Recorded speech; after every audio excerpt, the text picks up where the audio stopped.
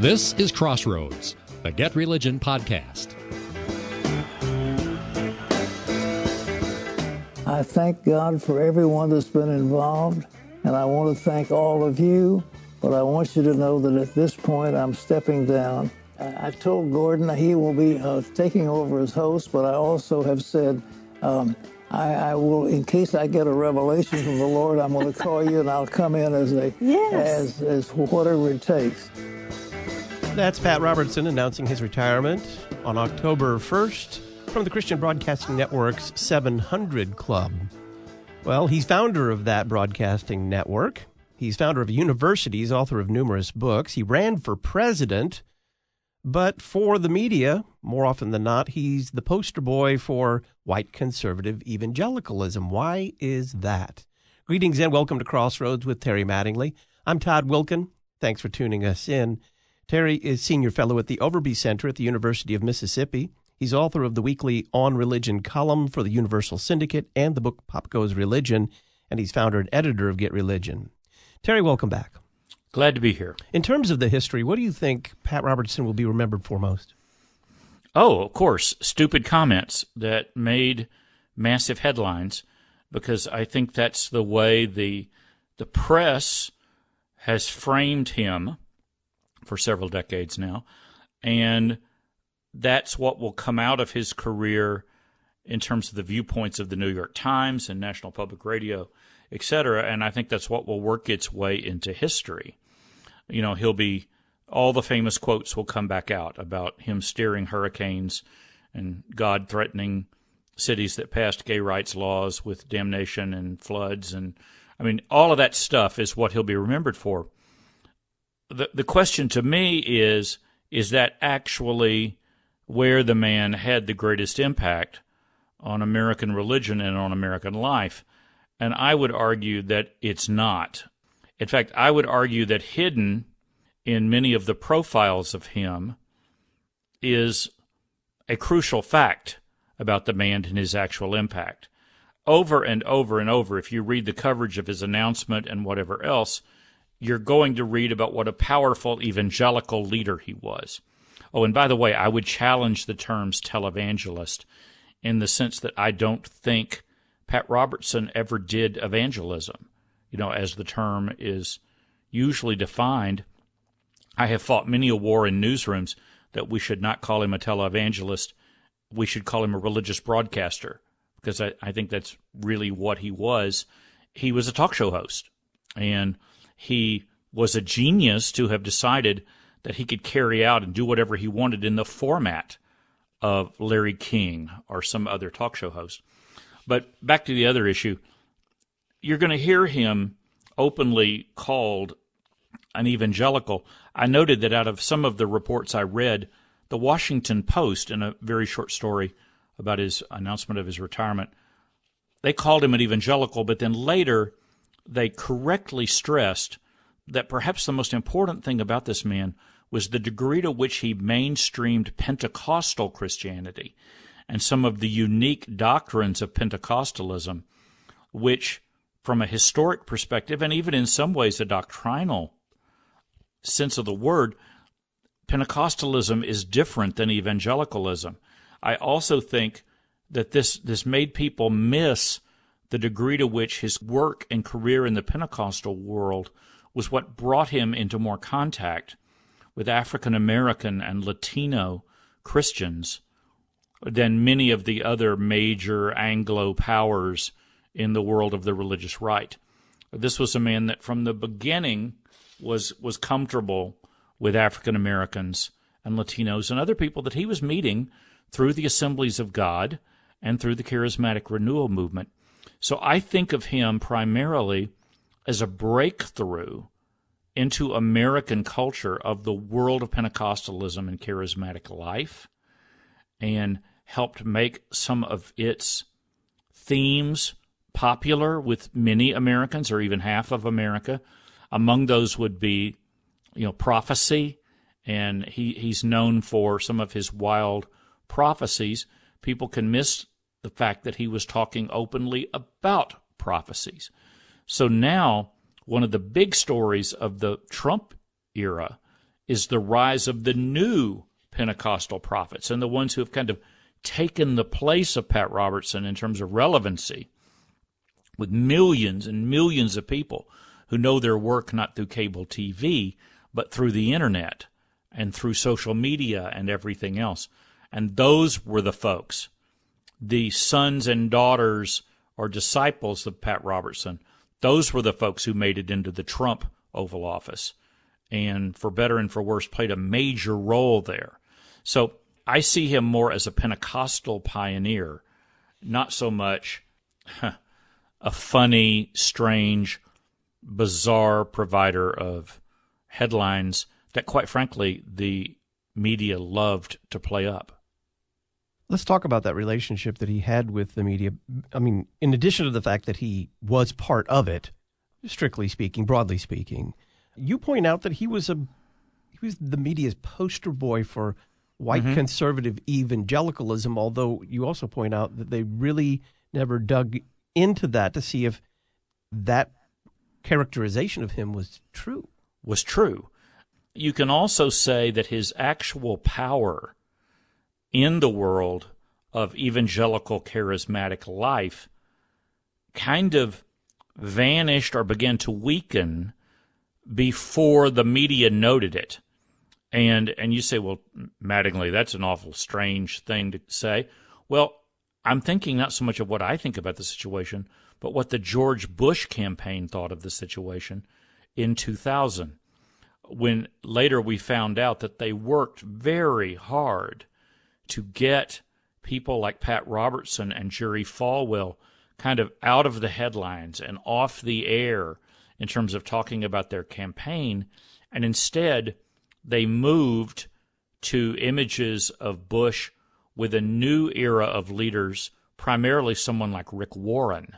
Even at the time of 1995 to 2005, who was actually having the greater impact on American life, Rick Warren or Pat Robertson, in terms of books, in terms of connections to powerful people, and in terms of the growth of their ministry, both in America and around the world, in terms of connections to other evangelicals in evangelical networks?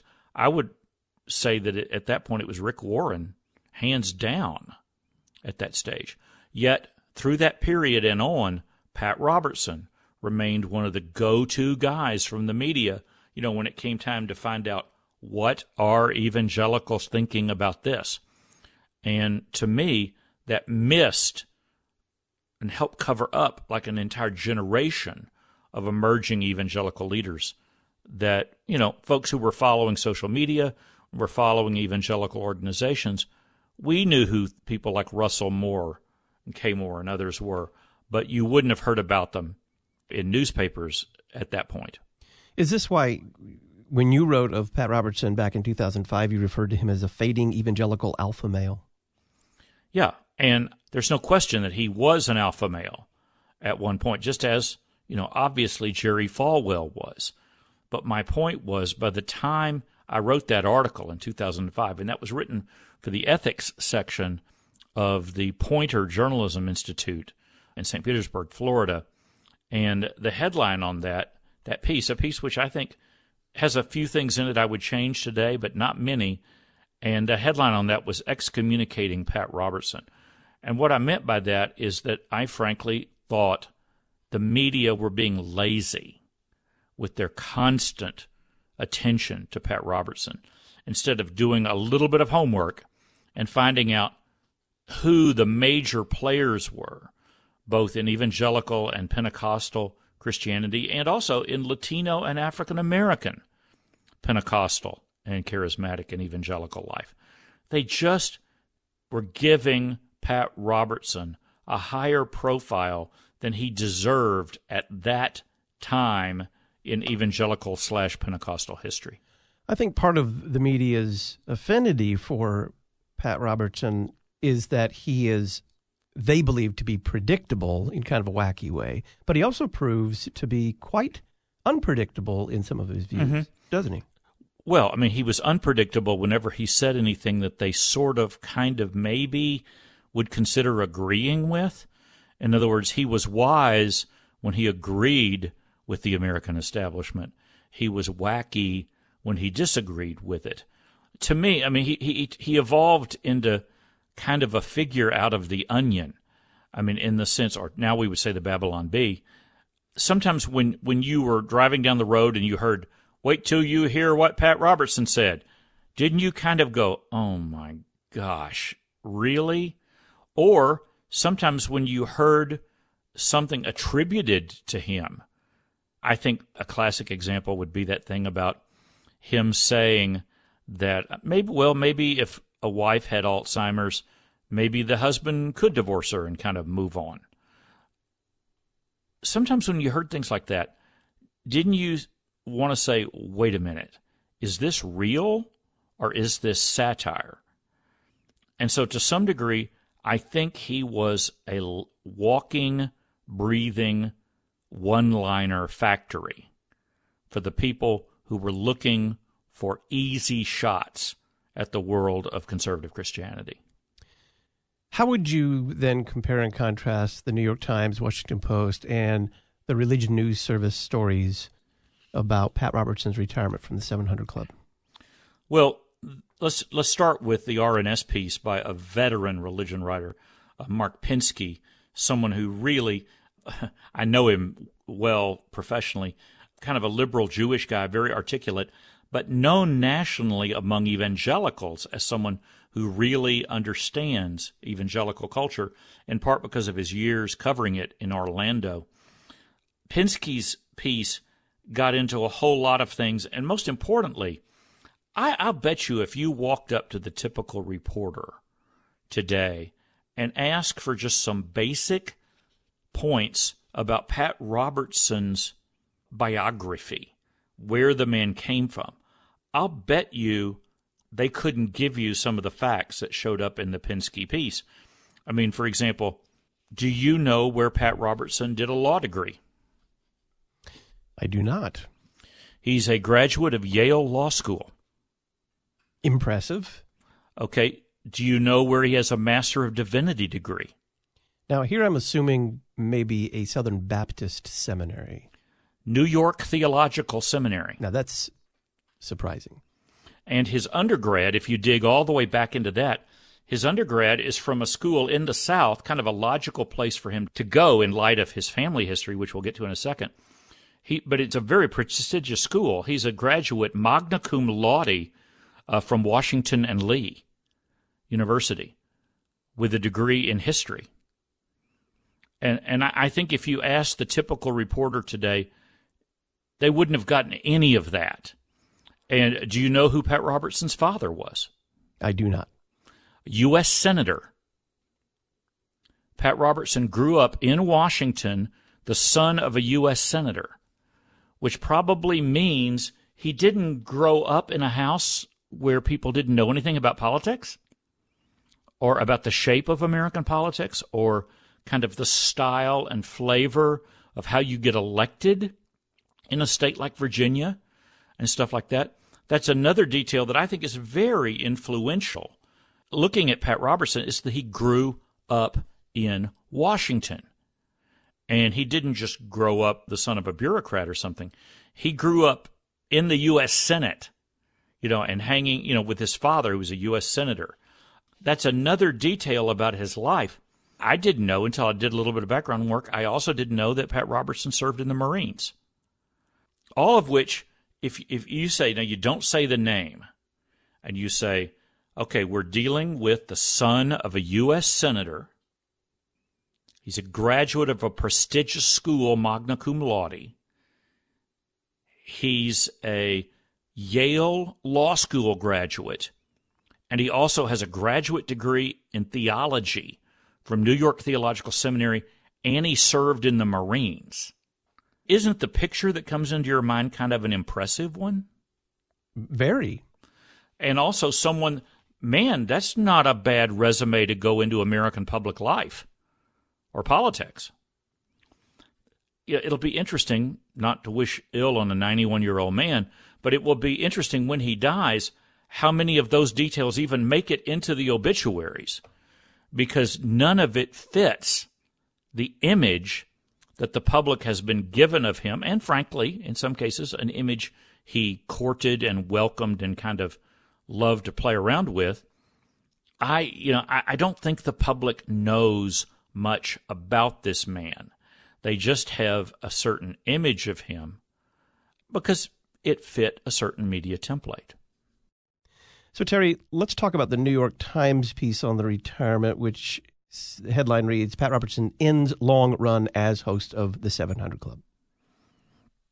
Well, it's written by a religion writer, and it uses a very good source, a very, very good source in John C. Green, who's now retired from University of Akron. I first knew him when he taught at Furman University down in South Carolina, and he was one of the very first person to start doing hardcore research in polls and other sources of statistics about the lives of American evangelicals and what they thought politically. I thought there was a missed opportunity in it. Once again, the charismatic angle is really not mentioned at all. In fact, at one point it said, it kind of implied that when he selected an African-American co-host, Ben Kinchlow, that was some sort of like a token move or something like that. Well, it's easy to consider it that way if you don't know Pat Robertson's background in charismatic and Pentecostal life, where you would have been surrounded by African-American Christians all the time, along with their music and their church and their emphasis on prophecy and their emphasis on, some would call it, health and wealth. So, once again, it was a shorter piece than I expected, a pretty typical New York Times piece from the viewpoint of people sitting in a newsroom in New York. I really was kind of disappointed in it. I expected more because I expected the piece to be longer and to have more background material, but it didn't. What about the Washington Post? Well, I thought it was very innovative to actually go to an expert, a friend of mine, Mike Longano of Biola University out in greater L.A. I thought it was interesting to go to someone who kind of is a bit of a historian of mass media and its forms, because I think it's possible to make a case that Pat Robertson was a very historic figure, not because he was a televangelist, but because he wasn't, because he took another piece of popular mainstream American culture, the talk show, and built an entire Christian media empire around it. That's really quite innovative. I don't think you would have seen much. And, of course, the fact that we get Jim and Tammy Baker out of that as well. But I think, once again, you got to look at the form of it and think of how unusual that was, to think that you could have a Christian talk show like Larry King and bring on famous actors who were Christians and musicians and politicians and ask them questions about their books and do all kinds of things just like you were a normal TV guy, which, of course, he obviously wasn't, but he adapted that form. And the Washington Post piece did get that through the voice of Mike Longano. And once again, it was a shorter piece than I expected, but I thought it had some nuances that helped a lot. So discuss, if you would, his importance as a pioneer in broadcasting. Well, basically what I just said is the crucial point for me. I'm sure others would have other wrinkles they could put in it, but I'm so big about technology shapes content and so much about the form of entertainment and the form of news. And don't forget his creation of the Christian Broadcasting Network having a news division in which he sought to put a conservative Christian spin, kind of anticipating the niche media era that we have now. He openly took the form of television news and said, we're going to do this, but with a Christian editorial slant. Yet when you turned it on, it looked like the other news shows. I think to some degree CBN anticipated some of what we would later see with Fox. And once again, here he is adapting another form out of the mainstream and pulling it into a Christian marketplace. So talk shows and stuff that looks like news, It looks like a Christian approach to the news, and frankly, in his credit, openly stated that it was. I think those are two pretty big innovations. Your very first nationally syndicated column was actually written about the man Pat Robertson. Tell us about that. Yeah, that's almost 33 years ago.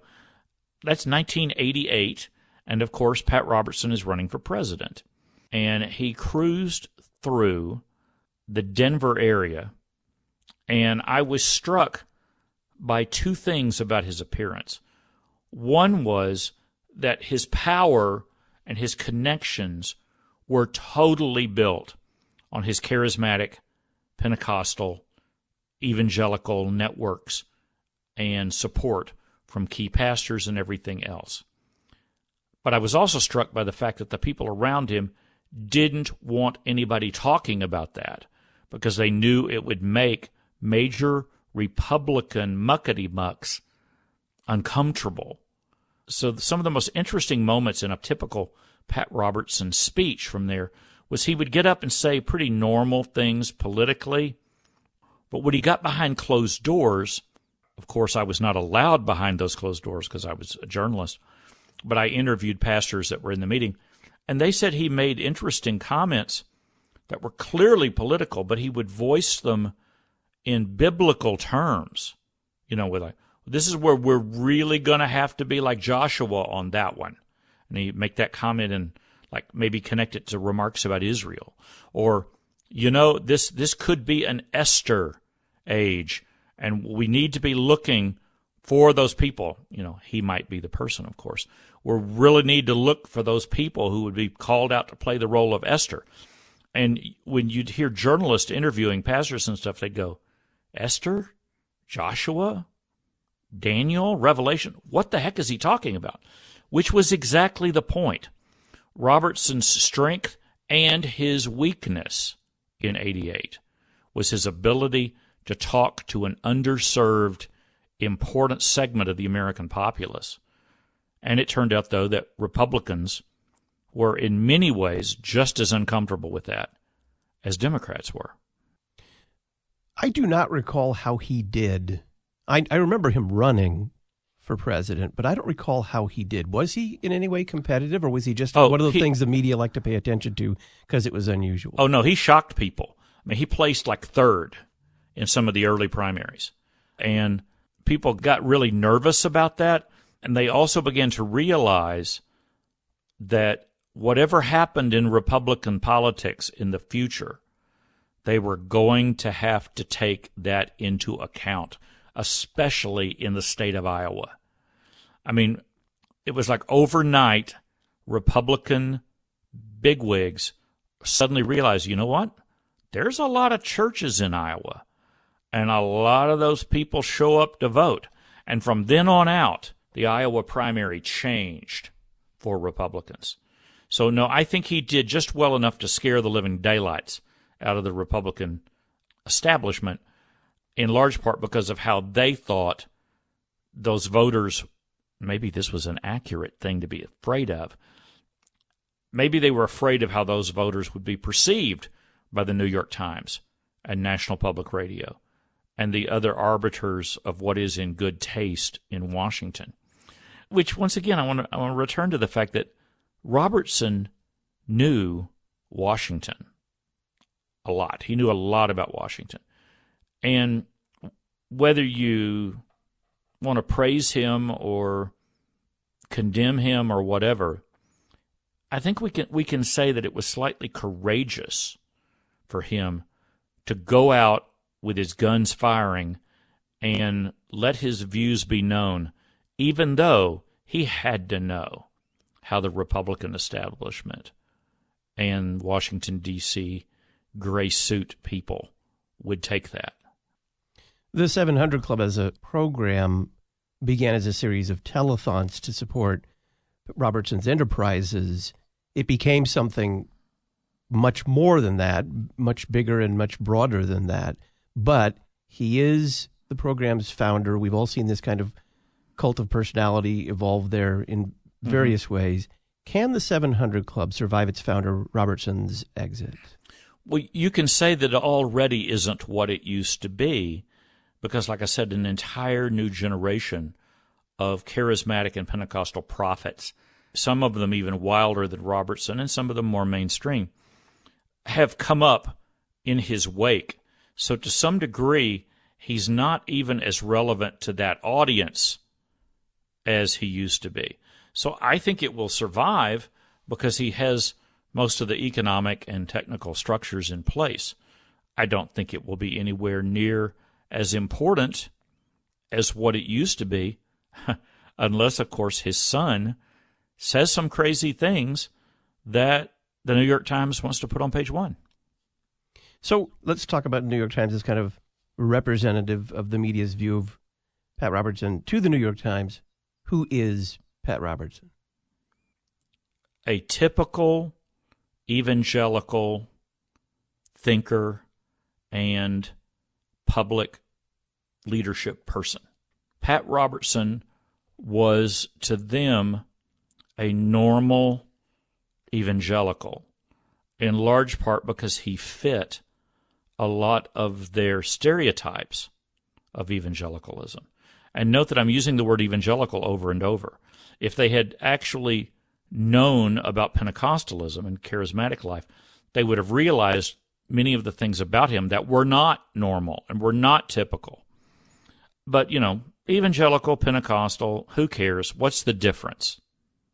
Even though Pentecostalism is the fastest growing form of religious faith on planet Earth. That's just not the sort of picky, factual material that some reporters would think were all that important. And the closer you got to a political desk and the further you got away from the religion desk, the more likely you were to have that view of Pat Robertson.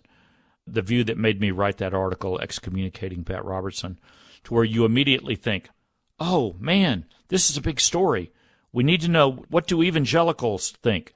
Somebody watch the Pat Robertson show. Get us a soundbite. If you can do that equation, then you know who they think Pat Robertson is.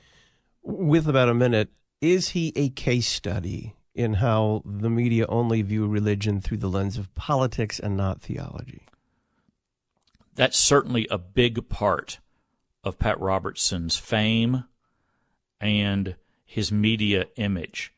Maybe with this retirement from the 700 Club, we can't judge how he'll be viewed by elite media until we read the obituaries later and we find out more. But at this point, I think the press is really interested in Pat Robertson. But in reality, I don't think they're interested in him at all in terms of what he actually did, who he actually was, and why he mattered. Terry Mattingly is Senior Fellow at the Overby Center at the University of Mississippi. He is author of the weekly On Religion column for the Universal Syndicate and the book Pop Goes Religion, and he's founder and editor of Get Religion. Terry, thanks. Glad to be here. I'm Todd Wilkin. I'll talk with you next week. Thanks for listening to Crossroads with Terry Mattingly. Crossroads is a production of Get Religion, part of the First Amendment projects at the Overby Center at the University of Mississippi. If you appreciate this podcast, please make a secure, online, tax-deductible donation at getreligion.org.